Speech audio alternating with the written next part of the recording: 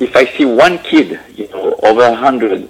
that comes back to me saying, you came to visit me in my school like 10 or 15 years ago, and now because of you, I am working as an engineer at ESA or in Airbus or I am happy. And it happens. That is fantastic. A few times per year, I go to some space event, and I meet a young guy, and and they come to me and say,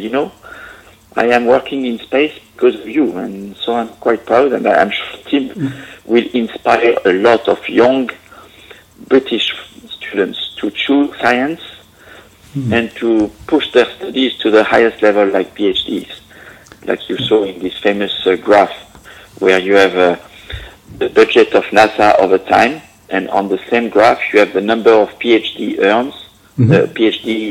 earned over time, and you see the curve are matching perfectly, okay. And which demonstrate how the Apollo program inspired the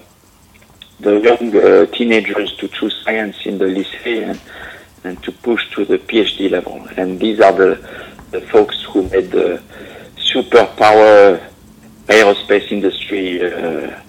in the US, and they are more or less going on retirement these days, but